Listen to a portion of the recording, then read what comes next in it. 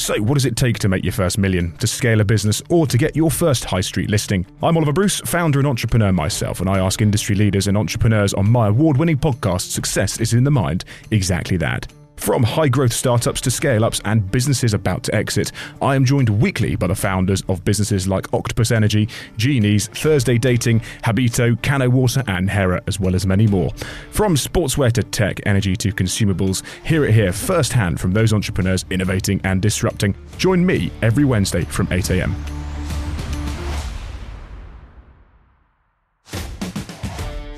This is another big thing I've really disliked about podcasts with startup founders. They glorify the hustle culture. I hate hustle culture and everything on LinkedIn. Someone had said to me some great advice of ask someone for advice and they'll give you money. Ask them for money and they'll give you advice. Thank you so much to our headline sponsors for the year, Capsule Cover. Capsule Cover, a specialist insurance partner to growth businesses, supports some of the UK's most innovative and ambitious companies. Sponsoring each and every one of our podcasts, we're on a journey with Capsule, and so should you be. If you're a scale-up or an ambitious high-growth business, check out how Capsule Cover can help you with bespoke insurance solutions. Inquire via capsulecover.com and quote Success22.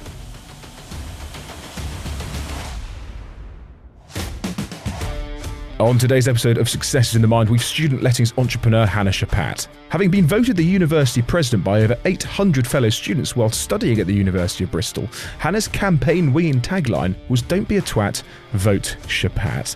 This competitive streak, however, didn't stop there, winning multiple grants and awards to get HYBR off the ground. Hannah and the HYBR team are currently in the midst of a funding round for some £600,000 that's taken just over 2 months to close. I ask Hannah, how is she so self-aware at the age of 25? How did she overcome the dyslexic label her school gave her to get A's and A stars? And how does she manage a social life outside of running a business? The HYBR team really are just getting started. Ladies and gentlemen, you heard it here first. Founder of HYBR, Hannah Chappatte. So Hannah, welcome to the show. Thank you so much for having me. No, thank you.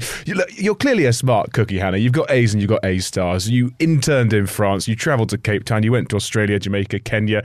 You studied Lit and Lang at University of Bristol, and you came out in 2019 with the business quite busy. Why did you decide to work for yourself? I think I was just really, really fixated with the pain points that I could see so clearly when I was a student at university. I think I'd actually thought about what it was to be an entrepreneur in terms of the accounts, raising money, managing a tech team, building a sales team. I would have been super intimidated, but I was just really fixated on the problems and what I could clearly see as the solution and the gap in the market. I mean, taking it back to your sort of schooling career and before you decided to gallivant around the globe, I mean, you're dyslexic as well, so school can't have been that easy, but you seem to have overcome all of the connotations with the dyslexia and come out with, A stars all round. Yeah, I mean, my first phase of schooling was quite tough. I remember just not being able to read a clock or at all. It was so far behind and some really basic tasks, which makes you lose a lot of confidence in yourself at quite a young age. And I remember my mum taking me out of my nursery school, my primary school actually. And the headmistress said, you can move her out the school, but she'll just take her problems with her. Ooh, harsh. How did you react to that when they basically, because I had the same, they said you'd never get to university, you're never going to, basically after school, you're going to have to, crack on and figure it out yourself because we can't help you. Sort of two fingers to them. But how did you cope with that when they basically knocked you back? Well, my mum did shield that from me. I actually found that out a couple years ago. But I knew that I was struggling and I could see the frustration in some teachers around me. And I think I rebelled a bit growing up because my siblings were super sporty, very academic, did very well at school. So I never really wanted to try that hard. And it wasn't until sixth form that I really felt the kind of determination to kind of prove everyone wrong. So in sixth form, what were your sort of strengths and weaknesses then? What kind of pushed you to get to that level of, I want to go to university, I want to study Lit and Lang, and I want to come out with the best degree possible? I think it was, so my schooling before had always been pretty chilled, as in everyone celebrated C's. They were like, I didn't even try to revise for that exam, and that was really cool.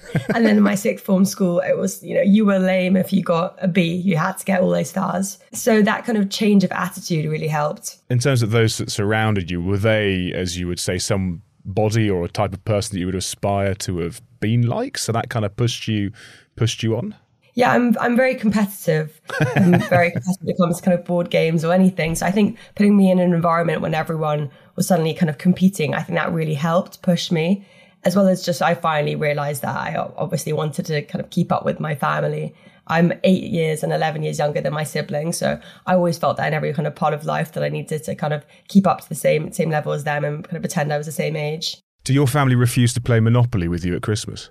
My family are all equally competitive, so there's not one person that isn't going to really put their heart and soul into every game. Because your family are quite successful. Your mum was an entrepreneur. She started a business. Granted, it didn't necessarily go the way it should have done, but your dad is also a highly successful lawyer. So you've been surrounded by success, I suppose, to use a term, for the majority of your life. What do you class success as? I think it's quite powerful growing up with kind of self-made parents, is people who really like crafted their own future, and they always kind of instilled those values in us. So I think that was really motivating growing up, and you can kind of see that in each of my siblings. My brother also really struggled with dyslexia and has gone on to be very successful himself, doing consulting route and now also an entrepreneur. And my sister-in-law is also an entrepreneur, and my sister's gone into law. So yeah, I just think it's created quite a motivating environment. But my parents are also quite hands-off, which is quite funny. They never really put that much pressure on us, but we just felt that pressure naturally. So I can see why it is competitive if they're all running businesses. Which one's got the biggest business? Well, my brother's only just quit his job to start his business, but it's gonna be big. And my sister-in-law, yeah, she's got her own. They live out in Kenya, and she's got her own drinks. It's kind of introducing cider to the Kenyan market, and it's doing very well. But obviously, HYBR's doing the best. I mean, HYBR's brilliant. Exactly, it's such a good idea. But in terms of obviously going into the world of entrepreneurialism, you were going to go through grad schemes at university. You were going to work for these blue chip businesses, Deloitte and such like. But you kind of ducked out at the last minute. Why was that? It was definitely not the environment for me to excel. The way I've just really struggled with all the kind of application processes. I got to the final stage at EY, and I just was, everyone in the room just did not fit my kind of personality type. And I remember just looking around, and I would feel like I would have lost quite a lot of confidence going through that process. I lost a bit of my soul in the applications. I remember just having a breakdown after every interview. It just really didn't suit me, the way that they kind of tackled problems and the work. So I very quickly decided that was not going to be the route for me. That's quite a hard decision. How did your, I suppose, parents and family take it when you kind of went, look, guys, I'm not going to work for this big blue chip EY. I'm actually going to try and figure it out on my own. Was there support around you? Well, I think there was always a bit of doubt whether I would fully get into these consultancy programs, because my maths is not, the dyslexia really comes into play when it comes to my maths skills. So it would have been a real uphill battle for me. But no, again, I think I just became really fixated with this problem that I saw at university, kind of with students, landlords and letting agents. And everything I spoke about was around that. So I think it just seemed quite like a natural step. And my parents kind of supported me on that. Because at university, you didn't just study Lit and Lang, but you also became the president and had control over £35,000. That's quite dangerous for a student to have control over that lump of money. What was that for? So when I was in my kind of first few weeks of university, I started a campaign that said, "Don't be a twat, vote Chappatte." And I was elected kind of president of the halls and events rep as well. And I think that was kind of my first time kind of organizing a body of students and seeing the kind of power you can have over a whole group of consumers at their first point of their journey. And later on, when I was running a few ambassador programs as team leader of ambassador for something called Student High Street, and also within the Red Bull program, I think, again, it was really interesting to see how brands could interact with student communities and how fun it could be to kind of organize these kind of campaigns and get a lot of attention. So we used to get different brands like Red Bull to sponsor our house parties and put on house parties with 200 people with free alcohol, free decorations. And everyone had to kind of sign up to the brand or like the brand on Instagram to get into the party. And it was just such a clever way of interacting with student communities. That's almost like NFTs before they were a thing. If you had to sign up on Instagram to get into the party, it's like buying a digital asset to open a door for you. But in terms of the collaboration with Red Bull, was that your idea to bring that to fruition? Yeah, so I would just send emails to different brands. We actually got Student High Street to sponsor one of our parties as well. I would just say, this is how many people will come going to the parties at the age range. You could get, 300 new customers.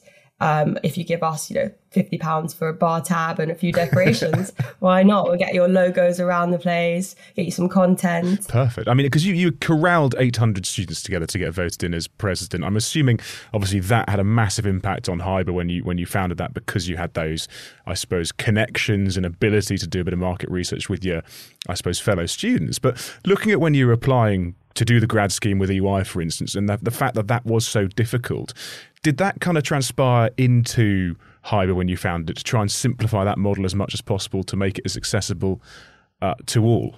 I think the kind of experience of doing all the little odd jobs and everything you do at university is all about building self-confidence. And I think everything I did kind of contributed to allowing me to have enough kind of self-belief to start HYBR.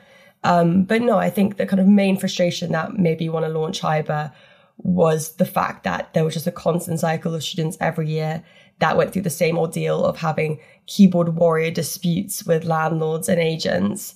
And I couldn't quite believe that no one was doing anything about it. Because you've got a business partner, haven't you, called Pablo? So Pablo was my best mate at uni. And he was doing a medicine degree. So I very naively thought that we could start a business together, even though he was in his last year of medicine. As you can imagine, after doing 5 years of training, you don't quite want to ditch it all to go and start a startup. So we parted ways quite early on. But okay, so he decided that it wasn't something he wanted to get involved with. But how did he help you with the idea of HYBR then? If he was in the last 6 months of uni, you said, right, Pablo, I've got an idea. We're going to come up with this business plan for HYBR. It's going to be for students and landlords. What did he say to that? So actually what happened is Pablo, every year of living with different housemates, would say, I can't believe that there isn't a platform that supports renters and helps students in the rental process. And he kept wanting to, because he didn't have the capacity to do anything himself because he was super busy. Every time he had a new housemate, he would bring that up. And then in his final year with me, he brought it up and I couldn't stop thinking about it. We would stay up quite late at night every kind of weekend, just kind of talking about it. And after I graduated, I called him up and was like, Pablo, I'm actually going to go ahead and I really want to launch this. And he really, really wanted to launch it with me. And it was a really difficult decision for him to actually realize he didn't have the capacity. And it was quite a hard conversation for me to say, listen, when you start a business with someone, you have to put in the same commitment, you have to put the same time, and you have to have that same kind of work ethic, kind of going towards the same project. And when you're being pulled in two different directions, it just doesn't work. And so for our relationship more than anything, we kind of had to set those boundaries. So you said, obviously, he parted ways from a co-founder point of view. Obviously, you're still mates, and that's really important. But in terms of driving that forward on your own, I suppose, as a sole founder, was that quite difficult? Yeah, I think it definitely was. I think it's an interesting way to think about starting a business in phases. And phase one is pure kind of hustle. I used to spend all my time just scrolling through Facebook groups, matchmaking students with landlords. And I would find these students through all online communities. And it was very lonely and so much time just literally going through messaging a million students, having a million phone calls with different students. And if I look back at that phase, I don't think I could do that again. I'm very happy to be on kind of phase 3. And when I kind of decided to bring on my first hire, it was when I was reaching that point of I can't do this entirely alone anymore. I only really need someone to kind of bounce ideas off all the time.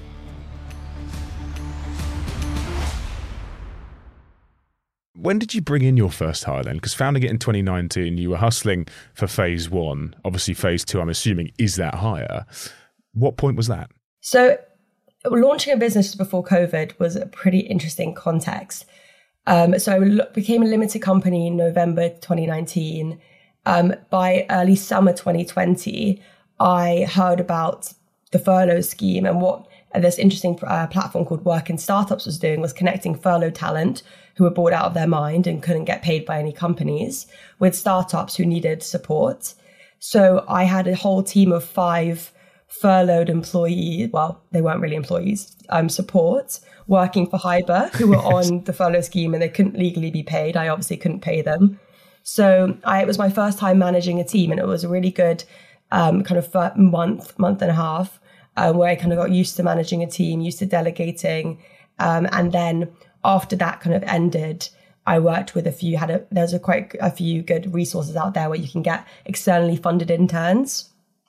So I used a few of these schemes, and then decided after that point I was ready for my first hire, and he joined in end of October 2020. Okay, so what are the external bodies that fund interns then, for people interested? So there's one scheme called virtual placements, virtual internships, and there's a few others I've used in the past. Most universities has a SME internship fund that you can apply to, and you can get a fully funded intern for 140 hours at minimum wage. So obviously it's very important philosophy for us that we don't have free labor. So it's really great when you can't afford to pay someone, but they're being paid by an external program. So yes, it's such a good way to first start learning how to manage people, and also just creating opportunity for young people and getting people who are your consumer students to kind of work for the brand and and get their opinion on what you're building. And in terms of when you started at university, you said that there were lots of programs that helped you through the first phase, I suppose. In terms of starting the business again, would you recommend doing it whilst at uni? Because you don't have as many overheads, you don't have as much risk, or is it something that you just would have done anyway, irrespective of the point in your life? If I could go back, the one thing I would do is join the entrepreneurial society and innovation societies and go to so many more talks. I didn't even know that was available to me. And now I know there's societies because we work with them. And it's so cool. You have so many really driven, motivated young people who are going to go on to be founders. And I really lacked a founder network for so long. So I would have done that. But literally hats off to anyone that starts a business while studying or whilst doing a part-time job, because it is all consuming and I don't know how you can do that. I put every hour and every bit of effort into starting HYBR, and I wouldn't have had the capacity to be doing anything else alongside or having any other distractions. What sacrifices did you make? Because I'm assuming, I started a business at university as well. You have to say no sometimes to going to the pub with mates. Granted, fine. But there are other sacrifices. Did you have to make, decisions that were hard? I graduated in 2019. I had, a really great summer, and I was just kind of thinking about HYBR the whole way through, putting together a really rough business model. And then when it came to kind of the end of summer, when a lot of friends were kind of applying for masters, kind of thinking through their next steps, I just kind of full on launched a very simple Squarespace website. It was super ugly, super basic. Started cold calling landlords and got my first landlord on board within a kind of week. And we're kind of revenue generating from day one, obviously very small amounts, but I just kind of immediately went into it. Just wanting to kind of learn as much as I could. And I also didn't really know what I was doing, so I just wanted to start somewhere. Because, your gap year, which was, those multiple different countries you mentioned at the top of the show, how did you build this whilst traveling around the world, whilst doing internships, whilst obviously figuring out what you wanted to do in life and trying to make a bit of money to be able to survive? So in terms of the timeline, I graduated from school. I then took a gap year. So my gap year was kind of 3-4 years before HYBR. So that's when I kind of went around, had a ridiculous year of kind of planned to go to Australia, earn some money, worked in a marketing team of a law firm for 2 months, and then went on a ridiculous journey, went to India, went and worked in Jamaica and Kingston for 2 months, go back to the UK, did some waitressing, and then traveled all around. I went to Ghana, Tanzania, and then Colombia, Peru, Bolivia, Brazil. So it was a very ridiculous year, all very spontaneously kind of planned. And I think, again, if you see how that could have impacted what I did later on, it gave me a lot of kind of independence and again, confidence that you can really just go out and do whatever you want to do on your own terms. And obviously the kind of valuable experience of working in an office and in teams. And then I went to university for 3 years.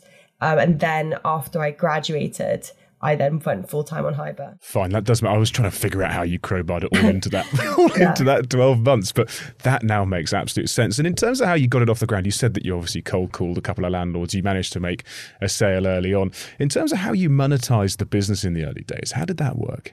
It's quite a similar model to kind of what it is now, except we have kind of more revenue streams now. At the beginning, it was completely free service for students, learning exactly what students, their kind of pain points, their concerns, what makes them anxious around renting, guiding them through that process. And then for landlords would pay us to secure the tenants in their properties, so tenant finding service, to do contracts, background checks, and then any one-off service that they needed, like inventories, check-in, photography.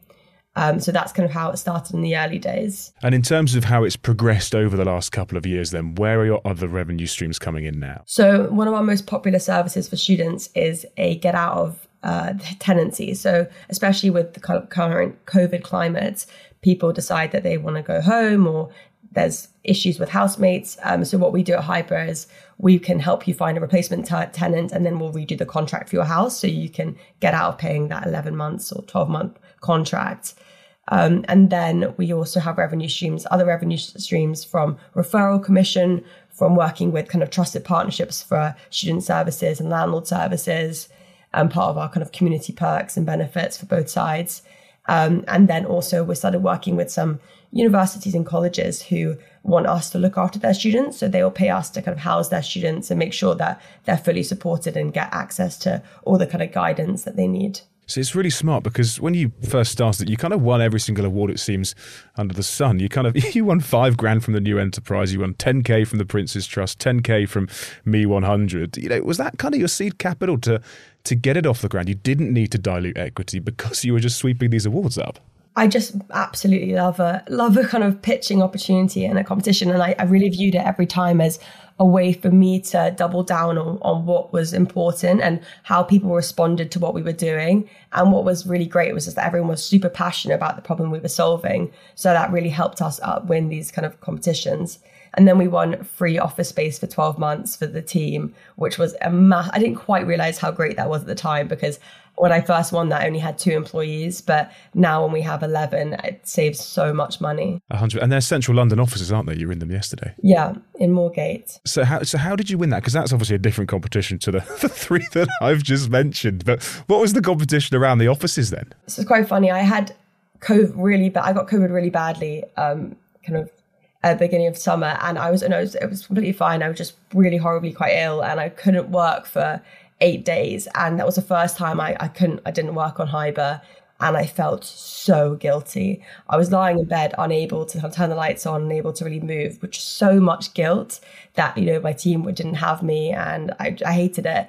So when I was finally feeling better that weekend, I just went through the internet to find any competitions available to entrepreneurs, so I could have like a morale boost to the team, and I could say, I haven't completely wasted the week, I've done something. So I found really randomly this O&A property office brokerage. They were doing this competition to give anyone with a passionate story the 12-month free office space, and I poured my heart and soul into that application. Wow, I mean, that's incredible. From your bed with COVID, you were still winning awards. Have you kind of gone back to work, obviously fully fledged after COVID? Did your team sort of thank you for that? Did you feel guilty still when in the office? You seem to have quite a lot of accountability for most people who would normally just go, actually, I'm ill, just leave me alone. Yeah, no, I think with all of these competitions, and we also won funding from the Prince's Trust. I mean, all of these competitions are just great morale boosts for also, I'm not going to lie, I'd mostly do them for myself, because as an entrepreneur, it's super lonely. You don't get a pat on the back. You don't get feedback. You don't know how you're doing. And it's really hard I'm always comparing myself to the entrepreneurs who've been doing this for 30 years. So I have no benchmark of if I'm doing well for 2 years in, etc. So any chance for a small win is just it really helps motivate me and kind of show me that I'm doing something right and we're on the right track. In terms of when you say lonely, though, you've obviously got people around you, I'm assuming. What do you mean by lonely? Is it because you're so focused on the business, you don't have time to socialise and speak to loved ones? I think the issue is that when you're having a really kind of bad day or you have concerns, you can't speak to investors because that will probably panic them. You can't be honest and speak to your team because they might think, oh God, the company's going under, let me look for a new job. So, and you can try and speak to family and friends, although I think my family and friends are pretty bored of me speaking about HYBR. And so you don't really have anyone that fully understands what you're going through. Recently, I'm trying to make more of an effort to meet other founders at a similar stage. And I've now got a few people on WhatsApp just to ping a message to you when you've got a concern. And that helps massively. But that's a real new development for me in the last few weeks. Because otherwise, there's so many little things that you just like to speak to someone who's been through or going through something similar. And that's the exact reason, Hannah, that we started this podcast, is specifically so that we can speak to people like you and go, actually, everybody goes through these issues. You're not alone in doing this. Actually, don't worry, carry on. And I think it's really important to identify that, because so many people, staff, family, whatever, think that when you start a business, you're already successful, you're already able to do what you want to do, and actually you've got full control over your life. The fact of the matter is, you really don't have any control over your life because you're at the mercy of essentially the business, right? It controls everything you do. How do you compartmentalize and actually manage your life, your day, when things are going wrong? How do you get up, dust yourself down? I think one thing I'm trying to do is not be so affected by the highs and not be so affected by the lows. I think it's really easy to just get ecstatic and just let your brain, jump to you being, the company being £1 million revenue generating, etc., unicorn level when something goes well. And then when something goes bad, you expect the worst and you let it really gets you down, and it kind of hurts me physically when something goes wrong. And I think it's really about managing those and just trying to kind of have a constant level in the middle, just to kind of keep on going. And I think I'm definitely feel myself getting better, and especially even from the beginning of this year, I feel like I'm much more kind of stable in my responses to things, and also feel more stable in kind of the company trajectory and where we are, which is great.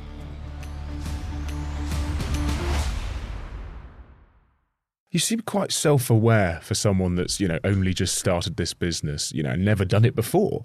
How did you learn that skill? I think it's really important to be self-aware, because I think especially when, I'm managing a team of 11 now, and I've never really properly been in an office environment for more than, 2-month internship.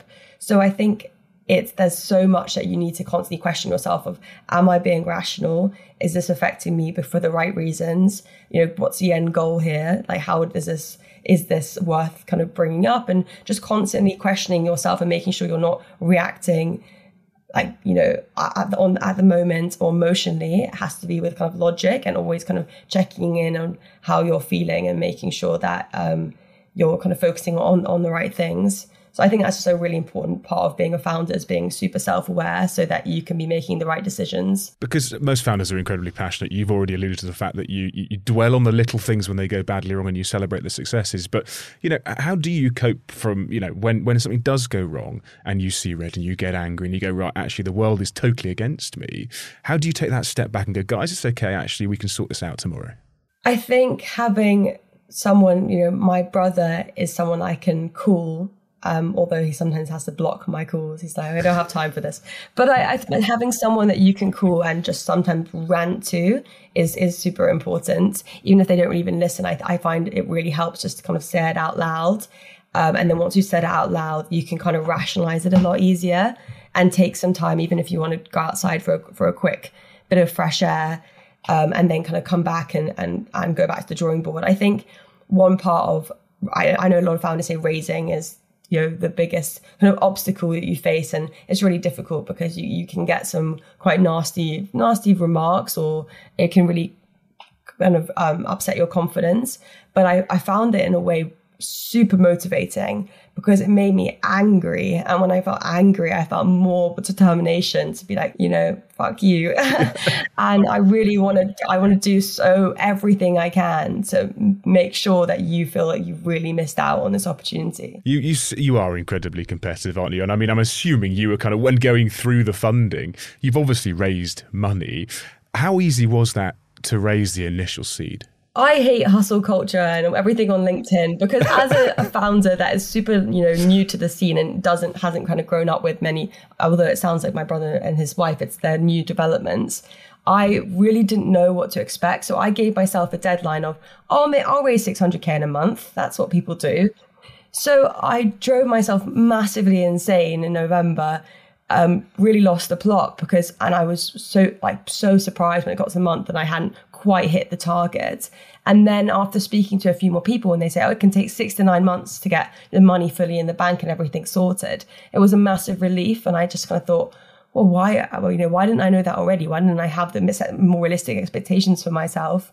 But in a way because I really set myself those difficult deadlines, it meant that I've got it done in a kind of 2.5 month period, which is important for me because it's so distracting and you really need to go back to the core of the business and not let it take up too much of your time. So in terms of that 600,000 raise that you alluded to, you said you're going to get it done in 4 weeks. Talk to me about the process. How did you find the VCs or find the crowdfunders or find the angels to pump that money in? Was it an individual? So I went through my network on LinkedIn and I found someone who worked at Octopus Ventures who I'd met. I actually don't think I'd ever met him, but I'd met one of his brothers before. And I reached out to him saying, I'd please love to go for a coffee. Someone had said to me some great advice of, ask someone for advice and they'll give you money. Ask them for money and they'll give you advice. I said this the other week to our NEDs and it's so funny. I'm glad you said that. Thank you. Yeah, it's such a good one. So I that's one of my tactic throughout the raise. So I asked him for a coffee and he was my first in with the angel scene in London. And he connected me to 3 or 4 angel investors who all invested and connected me to 2 or 3 more angels. So it just kind of went like that. I just slowly tapping into the network that exists that I didn't know about before. And then one of my breakthroughs was, again, I love a competition. And there was a pitch day at the Albright Network, which is a super cool kind of female space. It's like a Soho house, but for female businesswomen. And it was a live pitching day.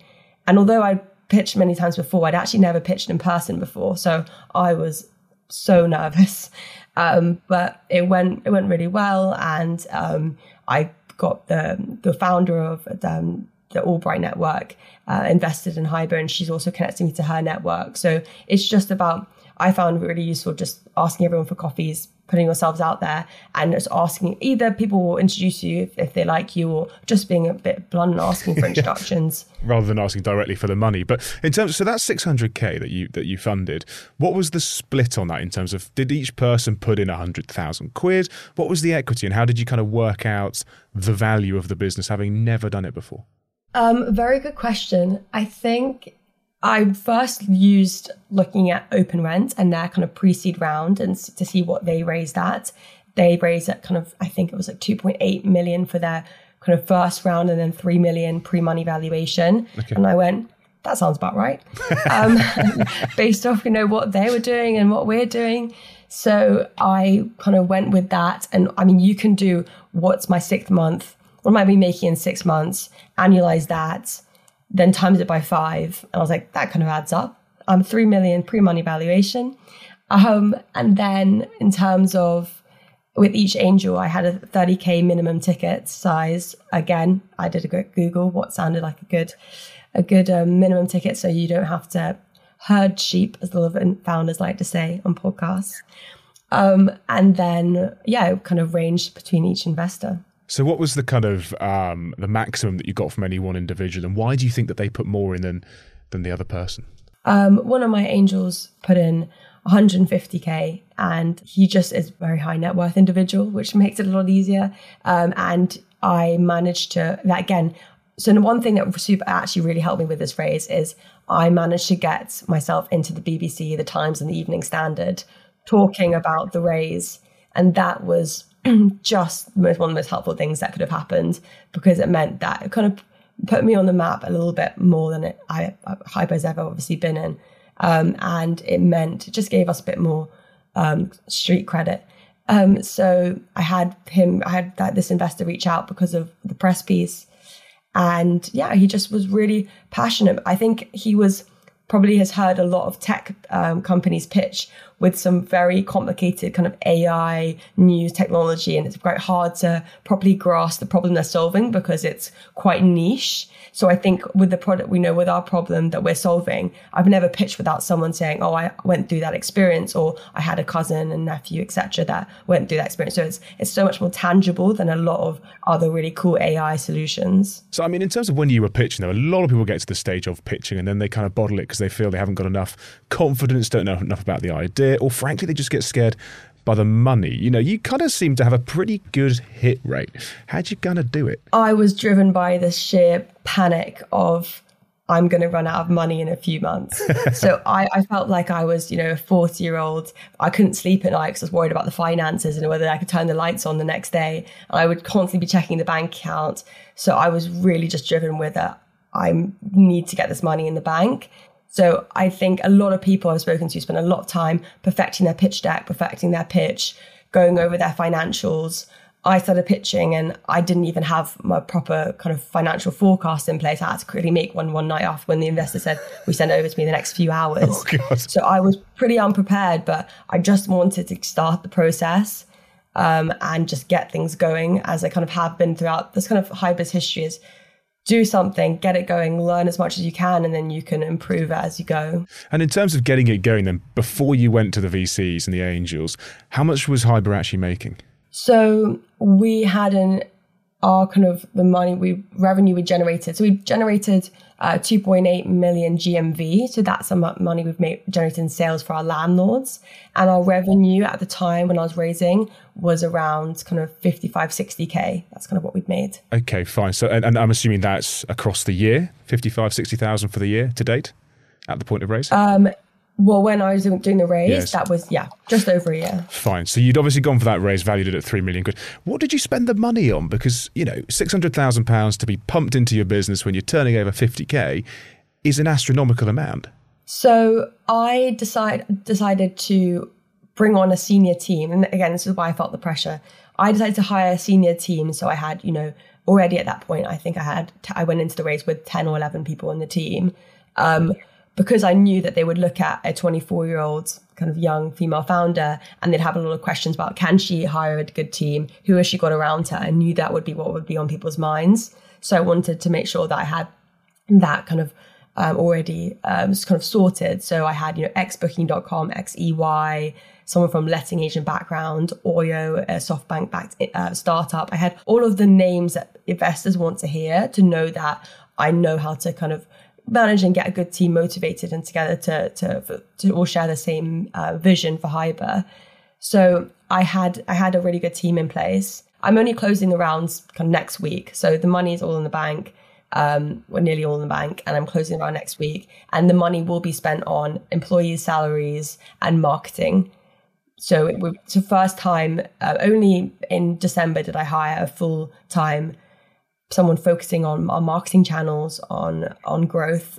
Before that, we'd spent sub 4K on marketing. So we really had kind of grown organically. And now it's all about, what channels work for us across the different cities to help us have that kind of scaling formula down to allow us to go into kind of the key 30 UK cities. So it's really incredible because if you hadn't even closed the fund yet, and we're obviously recording this a week prior to going out, so at the point this goes out, it may well be the day that you get the money in the bank. Your tip to obviously be a scale up. Do you think you could take this internationally? Definitely. A lot of one thing that's really exciting that we're doing is because of COVID, a lot of, the build to rent, the co-living scene, they previously wouldn't rent to students, but it's actually a good way to de-risk their portfolio because in times of economic crisis, students still have loans, they still rent.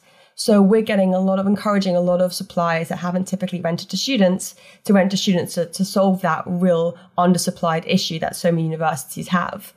So a lot of these portfolios already have portfolios in other cities in Europe or around the world. So we can already start opening up for a third year abroad to help them as they go from UK accommodation to international accommodation and back to UK accommodation. That will be our first step into kind of international expansion.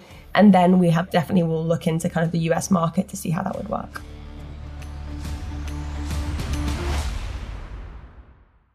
As of 2021, the market in the UK for student rentals, and correct me if I'm wrong here, you probably know it far better than I do, was about 5 billion quid. Now, when you're renting a student house at university, you've got government grants, university grants that are being given, or indeed loans that are being given to these students. It's a pretty fail-safe business model because there's always going to be cash around for the students, right? Exactly. And students are really easy tenants because they really don't expect much. They just want to make sure that they're getting responsive landlords when they have a concern, and that there's kind of roof over their head. They really don't demand as much as a professional renter. So there's a lot of kind of negative narrative around renting to students and this whole relationship between students and landlords. But if students feel supported and have the kind of education that they need to know their obligations and their rights, then they can have a really good tenancy, and they have kind of guaranteed money coming in from the student loans or any grants, and also the security of a guarantor. You've touched upon the fact that you obviously now have joined these sort of entrepreneurial circles to kind of, discuss and, thrash out, I suppose, issues and such like. Do you have a mentor or anyone around you to kind of help steer and guide you into the right direction? So I think if I was going to do this again, this is something that I would probably have got a lot earlier. But I've got, so the founder of the Albright Network, Debbie Wasco, is now my advisor, and she's one of the angel investors as well. And I think it's just super important to have someone who's kind of been through and scaled a marketplace, so any business that's similar to yours, and just having someone that you can go to and have a kind of an hour slot or 2 hour slot each month in the diary that you know when it's going to be. You can prepare all the kind of questions and have that, someone, a mentor that you can go to, because I really did lack that. As I said, I had my brother, but my brother is incredibly busy. So it would be hard to kind of lock him down for a big debrief. So I think, yes, it's really, really important to have a mentor. Do you ever speak to the team that you've hired? Obviously, now you've got 11 people underneath you. Do you have round tables, town halls? Do you have a team that you can entrust with almost confidential information, or is it still very much just in Hannah's head? So we have a very kind of open culture where we debate and we discuss everything that's going on. And we do have kind of a Friday presentation each week when we just we present something that we're passionate about and kind of share ideas, which I love. But I don't know, I think it's important to obviously raise issues and problem solve as a team if there's something wrong with a client or we have questions around a new product launch, etc. But I don't like to burden anyone with my own concerns. I'd rather keep everyone really motivated and driven, because there's too many exciting things to focus on for me to just be a negative Nancy. How do you stay focused, though, on the things that you do need to focus on? Because you've got so many ideas, it's evident. You've got a clear passion to grow and scale this, but I'm sure sooner or later something's going to pop into your head and you're going to want to do it, but it might not be the right thing to do. How do you make sure that you segregate things? I have a kind of notebook full of ideas for the future, and I kind of use Notion and different tools like that, Evernote, to kind of keep track of everything that I want to do and how I envision the kind of product looking in a year, 2 years time. And then we kind of I have a clear kind of focus for the week or the month, where we have a week and a month focus, so that it's breaking everything down and into really manageable bites.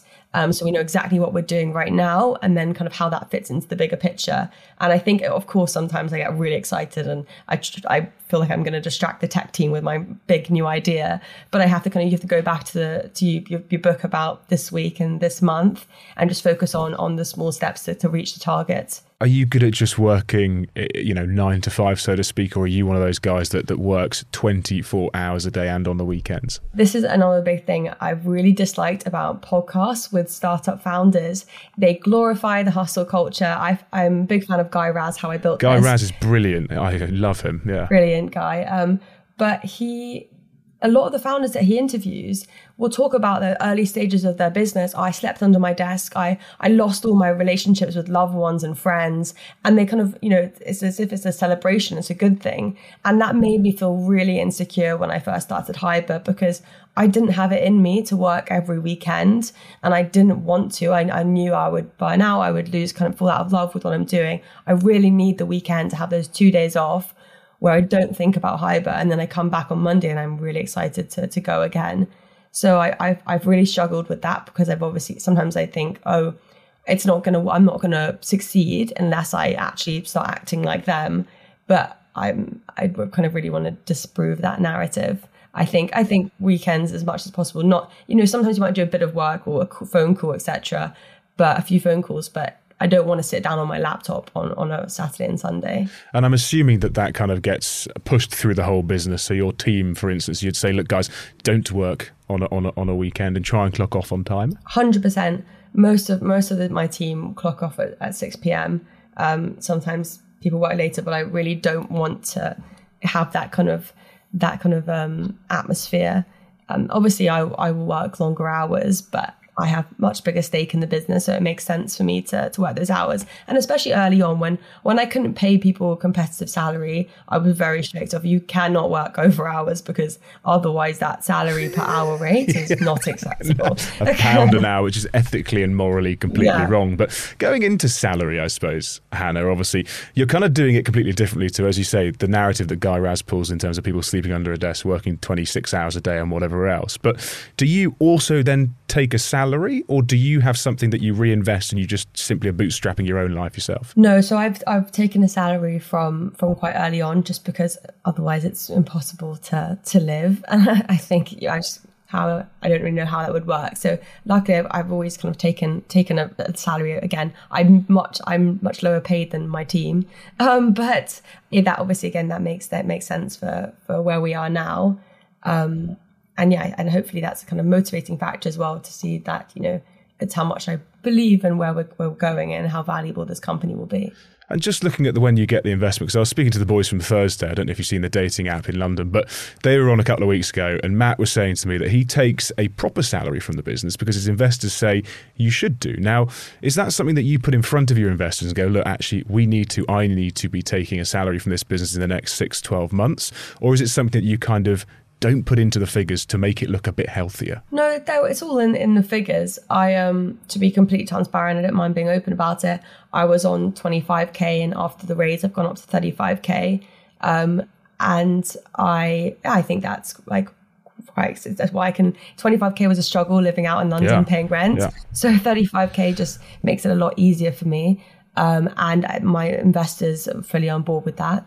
I don't think that's really asking for too much. No, it's not greedy, 100%. That's really, really interesting, actually. No one's actually mentioned their salary on this, and we've done 50-odd episodes. So thanks for doing that. But in terms of who you aspire, or if there is indeed anyone you aspire to be like, Hannah, are there any entrepreneurs or public figures or individuals in your life that you kind of want to be like or get to or admire? Definitely. And now I'm going to have a complete mind blank.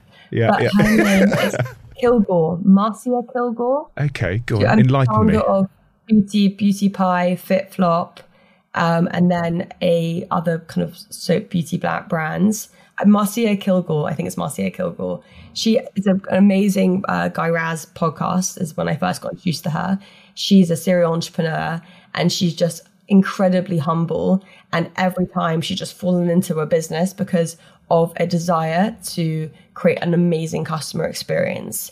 And her first business was because she went for a facial, and she came out of the facial feeling really bad about herself. They made her feel really ugly, and like she wasn't kind of sophisticated enough to kind of go through that process, etc. And she had a hugely successful kind of beauty brand, and it went on from there. And she's just incredibly kind of human, and you wouldn't quite, I don't feel like if you had a conversation with her, you would really know that she was a founder. Whereas I think there's so many founders out there where the ego is next level, and they make it all about them when it really should be about, the business, the customers, and the problem you're solving, and how you're making the world a better place, as cliche as that is. Yeah, well, if you aspire to be like her, I mean, you've done pretty well, because you are incredibly humble and very human, actually, and quite transparent, which is really refreshing. But looking at kind of inspiration for you personally, what inspires you to keep going? Obviously, you want to make the business as good as possible, but what specifically to you, Hannah? It's a really good question. I think what motivates me, number one, like firstly, is just, and first and foremost, is, again, this gap in the market. We haven't filled it. I can entirely see where HYBR needs to be, and it's just not moving fast enough. It will never move fast enough until we are there. So that is entirely what drives me, as I know exactly what we need to do and what it needs to be. Obviously, I can be proved wrong, and I might learn from my customers they want something completely else, and I'm happy to learn that lesson. But I just know what I think the market right now for everything we're doing needs. And I want HYBR to be that and to launch, worldwide and to succeed in that sense. And also I just feel a huge amount of kind of responsibility for my team, my investors, and just everyone who's kind of like supported me so far. I really want to do right by them, and I feel a huge amount of responsibility for that. 100%. And looking at the way that it could diversify or grow, you obviously mentioned about going over to the US and overseas, but do you think HYBR could come out of the student market and go into, say, professional lets, for instance, for businesses that are looking to pump C-suite individuals in locations for a long period of time? I think potentially, I think there's so much we can do within the student market. Like we currently work with a few guarantor replacement schemes and deposit replacement schemes that simply don't work for our market. It means that any student who doesn't come from privilege, doesn't come from wealthy background, really struggles to rent.